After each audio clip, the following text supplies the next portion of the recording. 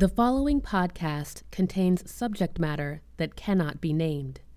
Discussion includes adult language and metaphors that describe specific facets of an experience and are not intended to be extended.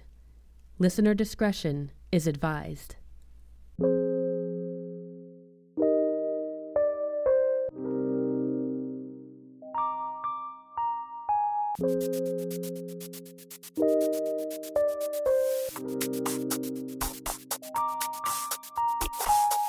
I'm Bernie McKnight, and it's Podcast 30. When practicing Reiki, when offering or receiving it, you might experience physical sensations. There might be sensations in the hands, in other parts of the body. All of this stuff might happen, or you might feel no change in your physical body at all. Something to understand is that any sensation, emotion, or anything that arises during a Reiki session, that stuff's not Reiki.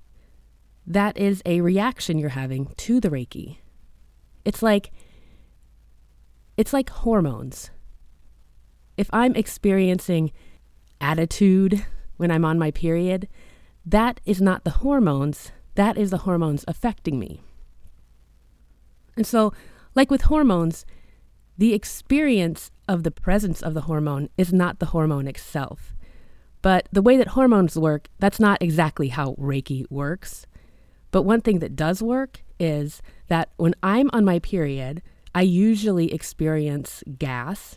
And when I'm experiencing gas, if I lay down and put my hands on my lower abdomen, the pain I experience tends to lessen.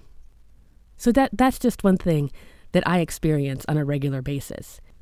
So now every time you experience gas, you'll have a reminder to go lie down in a room alone and do a personal Reiki practice.